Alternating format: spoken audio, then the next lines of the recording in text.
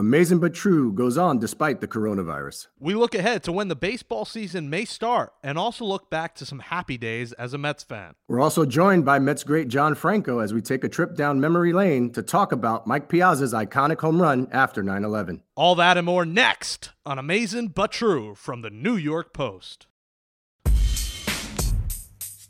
Queens, New York. Mets take the field. So amazing.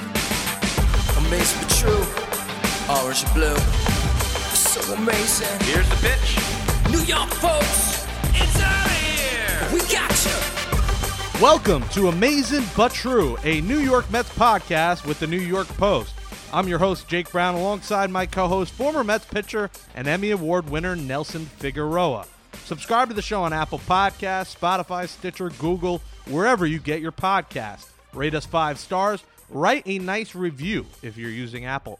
Former Mets reliever John Franco joins the show today. So let's get episode 2 of the show going. All right, Figgy, we are alive and well. We're here amidst the coronavirus. How you doing, man? Are you quarantined in New Jersey right now? Every day it seems like the rules are changing more and more, and we're starting to get to that point where we're realizing that I think the more that we can almost do a full quarantine, the better off that we're going to be. Scary times, man. Scary times and not really sure what's going on. We're seeing, even something like Manhattan being shut down with all the different workers that go in and out of there. You're seeing traffic. There's almost nobody on the road.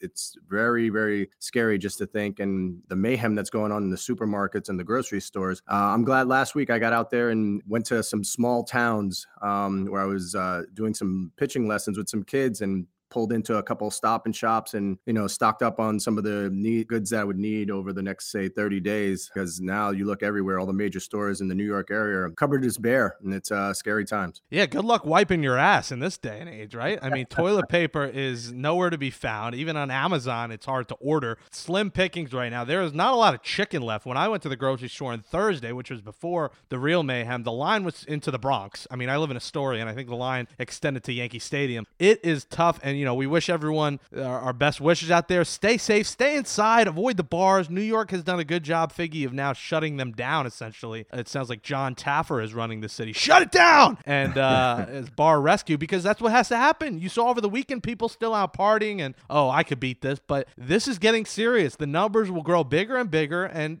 sports is telling you. It is 8 weeks now without 50 or more people at an event, and obviously baseball, unless it's a Miami Marlins game, is 50 or more people. So, the season might not start, Figgy, until June 1st. And, it sucks. 2 ways you look at it. This is serious and it's the right move. But guess what? You're also pissed because we love sports and we look at sports as kind of like our gateway. It's like our drug. It's like if something's going wrong in life, like everything going on in the mayhem now. Oh, it's all right. The Mets play tomorrow. Oh, okay. We have this going on. We have this event. Now there's no event. There's no concert. There's no Broadway show. There is nothing. And it is a bizarre feeling. And we're just getting started. This is going to be a while. You think back to 9/11 when you think of this. And by the way, we're in our homes under essentially blankets. It is like a Boy Scouts Halloween session right now. We're going to tell each other some spooky stories. It seems like maybe we'll have some marshmallows by an indoor like electric fire. But me and Figgy are, we're sweating right now. And I'm immediately taking a shower when this show is over because I am in Noah Syndergaard treatment in my underwear. I'm not working out and throwing pitches. But yeah, I'm in my underwear and I am Thor. This is the closest I will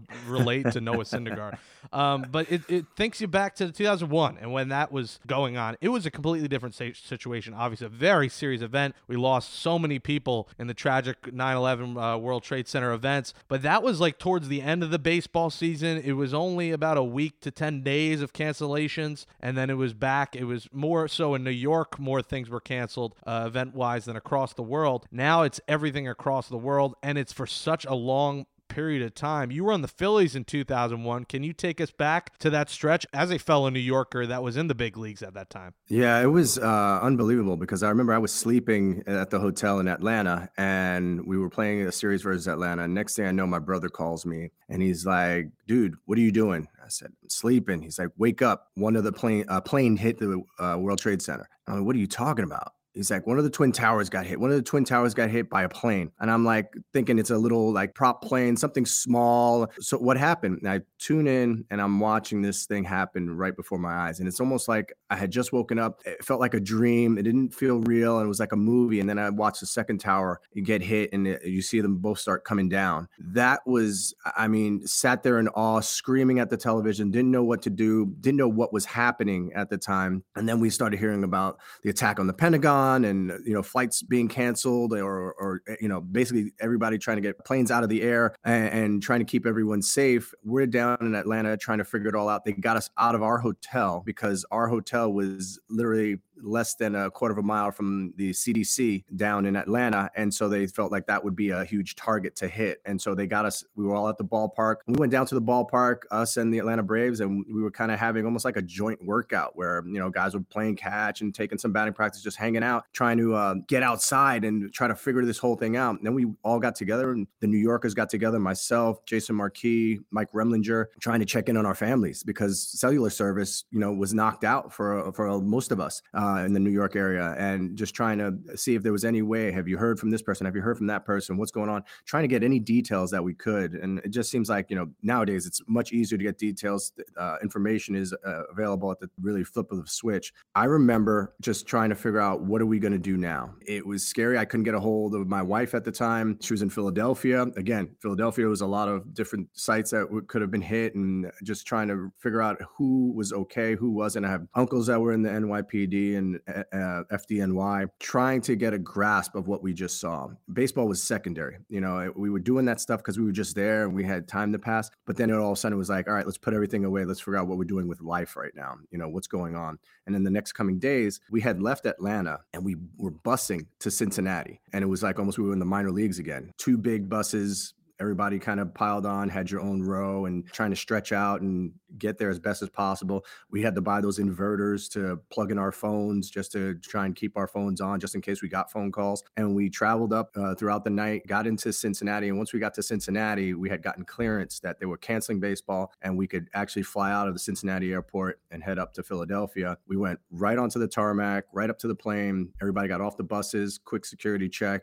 We got wanded, got on, and we took all our stuff with us and went back to Philadelphia. And then it was that wait and see period of, when is baseball coming back? We were at war at that time, and that took precedence. So it was very scary. This whole thing about having a 2-month period of waiting around to see if sports are coming back. I mean, kids are in school, or no longer in school now. So, is school coming back? There's a lot more involved in this because of the severity of it worldwide. And I think that's what we have to recognize, that sports kind of takes a back seat. It's a great escape, and I can't wait for sports to be back. But I know that when we came back after 9/11 is really where you saw kind of some of the greatest moments, I think, of camaraderie, how baseball brought smiles to faces again. Yeah, I think that was 10 days, and we'll get into it, the Piazza homer in a couple minutes. But, this is over 2 months, and it is a long stretch, man. A lot of people without jobs, and it's not just sports. It's people now in the city with these places closed, and servers and waiters. There's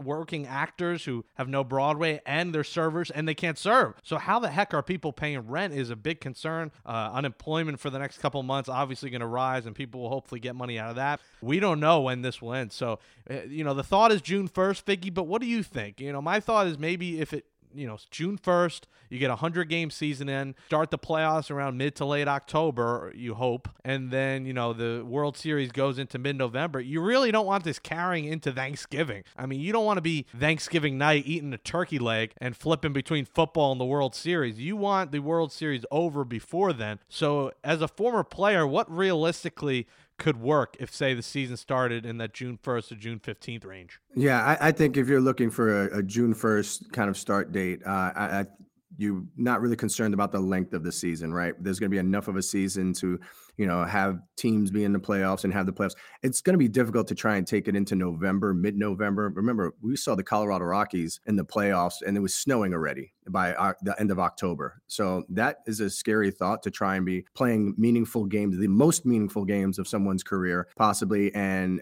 the weather effects of, snow, sleet, and all that stuff, having to play through that. I say status quo. Everybody's going to have to be on the same page with, however long the season's going to be determined, playing then can and trying to have that World Series being played out in the best conditions possible. Even as unprecedented as this is, I wouldn't be surprised if they moved it to neutral sites of, like domes, being able to play indoors so that, the best conditions could be played out for these teams, almost like how football does it. They don't really care to have Super Bowls outdoors in, 2 feet of snow anymore. They're smarter now, and you notice that all these Super Bowls being played out in domes and also in places where, it's warmer weather. So I think that's one of the things that baseball might have to look into. And Figgy, it's going to be weird because a lot of things have to be pushed back. There's going to be teams that have more divisional games than other teams. There might have to be schedule realignment. You have to remember the new rules that were put in place with the whole 3-batter rule. Do they change that? Do they expand rosters? Do you think you're going to need more than 25, 26? You might have to make it 28 to 30-man rosters this season and make that. There are injuries. For some, it may benefit them as they could come back from injuries and get back by June. But there's also some, if they get hurt June, July, that might hurt them getting out for 2020. There's guys who are 2021, excuse me. There are a lot of injuries. As a pitcher, if you're not loose over this time and you're sitting home, you're getting some workouts in, but you're quarantining, it could affect you down the road where injuries happen. And then who knows, maybe the 2021 season, you're sitting out with Tommy John surgery. Yeah, having to stay in tip-top physical shape is going to be the toughest part, right? Because quite frankly, if you're in the major leagues, you're one of the 750 best players in the world. That's just what it is. And so if you're not in that elite physical shape, and listen, Big Sexy had a shape. It was round, but it was still a shape. He was someone that took great pride. You see his workouts on Instagram. So no matter what people say about baseball players, you still have to be in great peak physical condition. And all it takes is one wrong landing on one pitch for a pitcher to change your career. So you've got to kind of keep a rhythm. You got to kind of go out there. If you can go play catch, get a bullpen in, do all those things, kind of treating it like almost like the off season, a much shorter off season, hopefully, but really focusing on trying to stay on top of your game, because once the okay is given to get back together and go back to, say, like the spring training format, and if they do a week of spring training games, 2 weeks of spring training games, just to get everybody back on the same page and teams feeling like they're, okay together and get the communication lines going again, that physical part should still be there. It's going to be the mental part of what we just went through. Yeah, and that's added time, Figgy. I mean, you figure you have to play at least like a week of spring training games just to get loose. Most fans like me are like, screw that. Let's just play some damn baseball. Let's play some real baseball. And then you also have the question, Figgy, of are fans going to be in the crowd for these games? I mean, in spring training, if those games happen, there shouldn't be a single soul. Even employees I wouldn't have there. Very minimal people at the spring training games. But when you're going back to like Citi Field, Yankee Stadium, these big ballparks, you can't figure, and you hope by then it's not an issue, you can't figure the stadium's going to be empty. I mean, these guys want to, you pitch,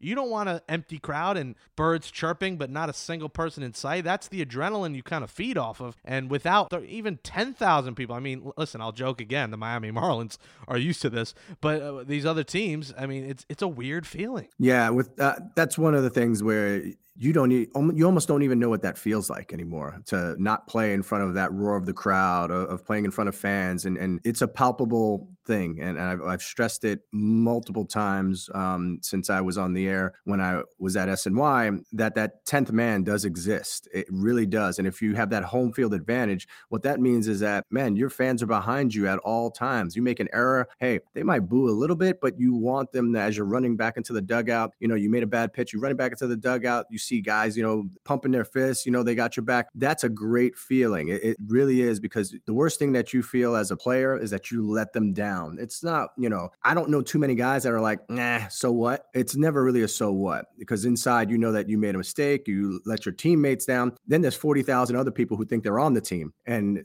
of course, think they could have done it and could have done it better because you gave up a home run. Those are the kind of people where you're like, you know what? I got to be better than that. I am getting paid to do this. I want to represent this team in the best way possible. But when you get those boo birds out and they're constantly on you, you've got to find a way to get through that as well. I saw what Luis Castillo went through. You saw what Matt Harvey went through. You saw what Edwin Diaz was going through last year. That's a difficult thing to shake off. And so that's why I always stress that, hey, it's okay to, boo once that play is over, once that day is over, that guy goes back out there, you kind of got to have his back again, because you want to feel like, you're supporting the team, and the players really, really feel that when you come out there and it's 30,000 plus who are on the same page as you that want nothing more than a victory. And not many people could speak better to getting booed off the field than Nelson Figueroa, folks. He knows the feeling well.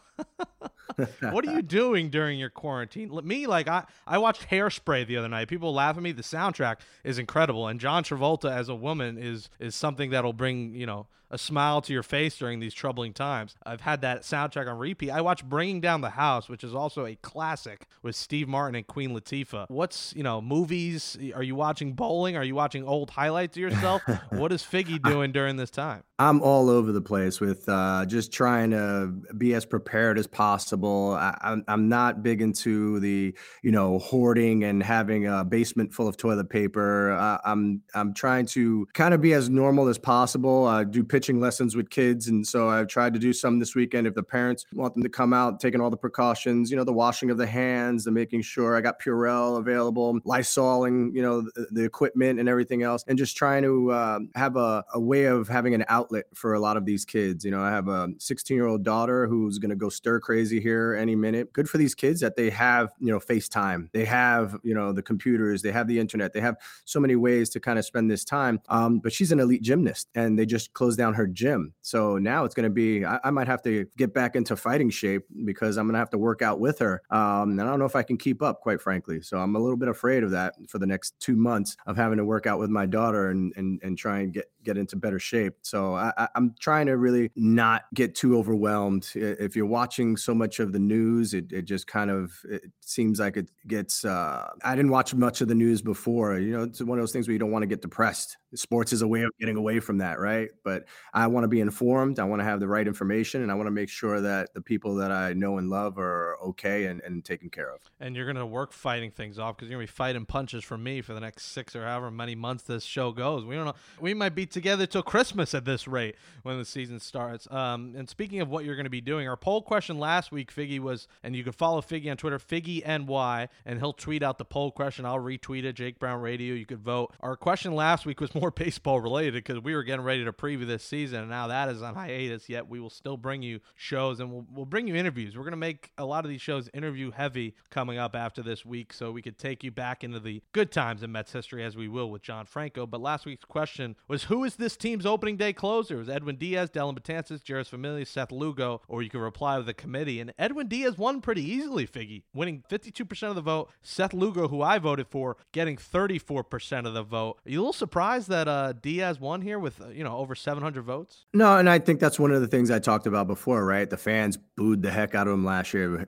Everybody, including himself, was extremely disappointed about the way he performed last year. But undeniable, the guy has a 100-mile-an-hour fastball that's moves all over the zone. He's got a wipeout slider that he didn't have a good feel for last year. And when you're a two-pitch pitcher, it makes it very difficult to attack major league hitters and not have that out pitch that you went to so many times the year before for 57 saves. It's a learning experience. It's growth, right? And he's only 24 years old. You want to make sure that this year is going to be your best year. And I think fans are hoping for the same thing. They realize that the potential that this kid has, that's the volatility with closers, right? Jeurys Familia became a closer who had 94 saves in 2 seasons with the Mets. He wasn't ever really thought of as a closer. The only reason he became a closer was because Mejia failed the drug test. That's really what it came down to. Mejia's suspension led to Familia getting that opportunity, and he ran with it. And he was really good those first 2 years. He ran into trouble in the third year, but he also had some injuries. That's another thing, is that workload, of being up almost every single game and being up for all the big moments of the game. That's high leverage situation. That's a lot more taxing than, hey, I'm just going to go out and throw an inning here in this 10-1 ball game. That's the mental, the physical, all play a part in it. And I think fans are having that confidence.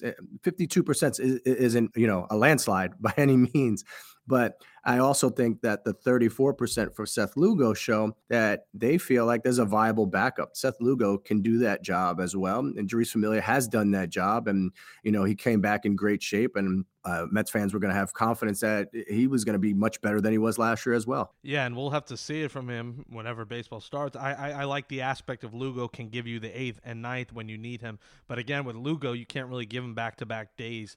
He's got to have a day off if you do so. Our poll question this week is, what will you be doing without sports for the next 2 months? This isn't a multiple choice answer. We'll read the best replies on the show next week. So what will you be doing without sports for the next 2 months? Figgy NY on Twitter. He'll tweet it. I'll retweet it at Jake Brown Radio. So make sure you chime in and we'll read some of your funny answers on the podcast next week. But we said we want to look back to happier days, and we will do that next with former Met, the most saves by a lefty in baseball history. He had 424 saves. He had a long, tremendous career. And we'll look back as well to 9/11 and the Mike Piazza home run after 9/11. It is the lefty, the great John Franco, joins us next on Amazing But True.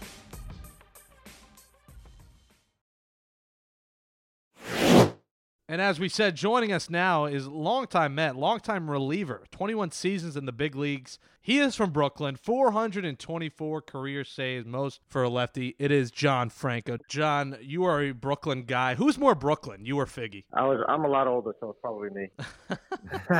See, that's what I told him. I said, I got to give you your props. You know, you got to show respect to the elders. And he was doing it a lot longer. Of course, Lafayette High School, and I went to Lincoln. So I grew up as his rival, even though I didn't even know him yet. I got a chance to meet him early on in my career. When I introduced myself to Johnny, I went over and said, "Hey, Mr. Franco." And he said, "No, that's my dad." He said, "It's just Johnny." I said, "I just wanted to introduce myself. I'm Nelson Figueroa." I said, "Remember the skinny Puerto Rican who used to, shove it up Lafayette?" And he says, "Oh my God." And next thing you know, he took me under his wing, and there it was. A friendship was built from that day on. And he's like that uncle that takes me with him and drives me crazy, but I love him for it. I taught everything else. Nelson knows. I taught him everything he knows. I believe it. I would hope so. He could use a few pointers here and there.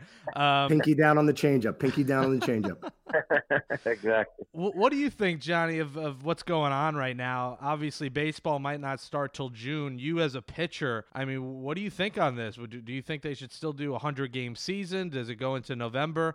What do you think of everything going on? I'm not sure what to think of it, but I'm sure whatever decision they make, it's going to be the right decision. You know, depending on when they start, the middle of May or June, or I don't know if it'll go into November. They'll cut the season down to 100 games. I'm sure whenever they get the all clear to resume the season, I'm sure that the commissioner's office and the Players Association and everyone who has to make those decisions will sit down and make the right decision. The other thing is, the players just need to, be ready. And from what I hear, some are going home, some are staying at the complexes, and there's only so much you can do as a pitcher. If you come home, you gotta get a routine where you can throw every other day, and if you're down in Florida, you really can't. There's no simulated games or BP, so you got to try to do the best you can to stay in shape, because once they call and say the season's going to resume, I'm sure they're going to have some type of short spring training again to get the guys up and going. Johnny, you pitched for such a long time, into your 40s. How did you age so gracefully? Because you see these guys nowadays over 30, and baseball says, "Hey, you're washed up." You went into your 40s.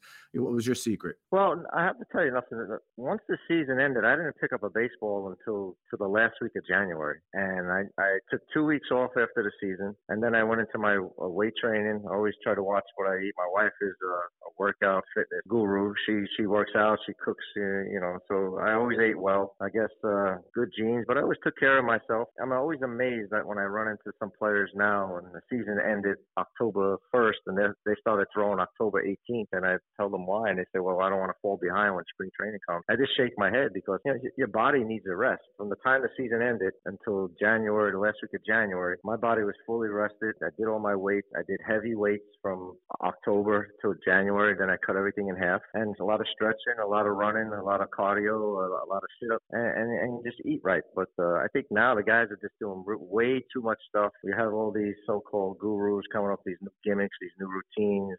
It seems like there's a lot more injuries now than there were years ago. Half of these guys don't even have body fat on them anymore, and I think everybody needs a little fat on them. I used to tell Eric Davis when I played in Cincinnati, he was so skinny. I used to say, come live with me for 10 days in Brooklyn. I'll make sure you get some body fat on you. But LMBs.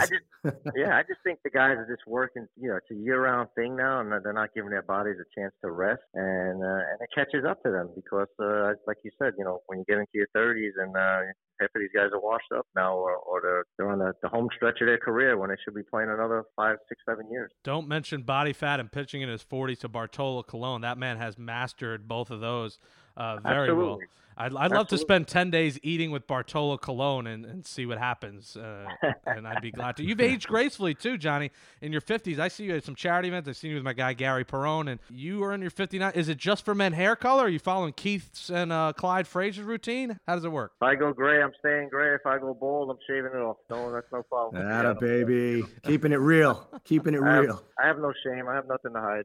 Yeah, Attaboy. when we look at this weird time in sports, John, and 2 months now without baseball and maybe even longer, the closest we think of is 9/11 and what happened there. Can you take us through being with the Mets and, obviously being a New Yorker too, and how it really hit home, and getting back to the field, what that was like, and obviously what happened was the Piazza homer that we'll all remember. Well, obviously, we all know what happened. We were in Pittsburgh at the time. Our hotel, I don't know, Figgy, when you were still with the Mets, if you were staying at the same hotel, but our hotel was right next to a federal building. And as soon as the plane went down outside of Pittsburgh, MLB called us and told us to get out of there. And we wound up in the Allegheny Hills somewhere in a Marriott, I'll never forget, for locked up for 3 days, and we didn't know what was going on, if we were coming home or whatever. And then they gave the all clear to come home, and we had a bus from Pittsburgh to New York, which was about 8 hours. And then when we got home, we just didn't know what to do until we got that phone call that we could work out at the stadium. And we went for workouts, but then we also, Shea Stadium was the what do they call it? The relief station where all the trucks were coming in, and we were unloading all kinds of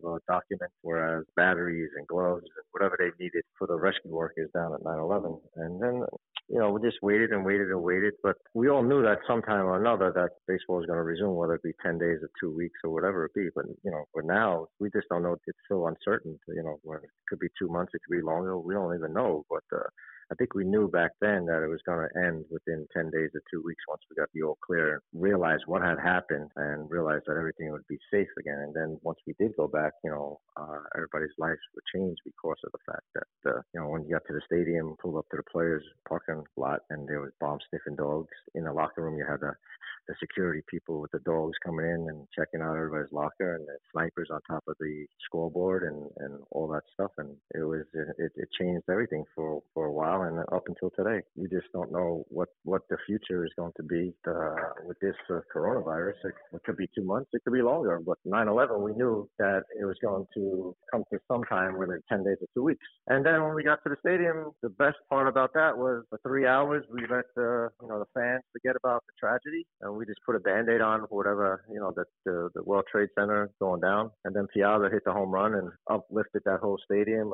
When you turn around, you saw people hugging and crying and screaming. And I mean, even now I'm talking about, I still get chills and the hairs on my arms still stand up. But it was something that you'll never forget. My teammates and I also, we went down to Ground Zero. About 7 of us went down there, and it looked like we were at Universal Studios because it didn't look real, with all the twisted metal and the smoke coming up. We just went down to thank the relief workers and the firemen, police, and transit and Port Authority to thank them for what they were doing. Crazy times. And now we have this virus going around that we just don't know much about, and hopefully not too many people get affected by it. We just have to ride out the storm, and hopefully in a couple of months this will be past us and we can get back to normal life. Yeah, Johnny, that's one of the things that really is surprising about this whole thing, that with that 9/11 game, I was with the Philadelphia Phillies at the time, and everybody talks about the Mike Piazza home run, and that happened so much later than the first home run that I saw. Fortunately, the first home run that I saw was Chipper Jones took Robert Person deep in the first inning. But then Scott Rowland answered right back in the bottom of the second. He hits a home run to tie the game, and then he had the biggest home run, bottom of the sixth, knocks Greg Maddux out. So he had 2 home runs that first game back from 9/11, and it was the same thing like you said. The crowd went wild. People are hugging each other. USA chants were going all over the place. It was such a good change from the last,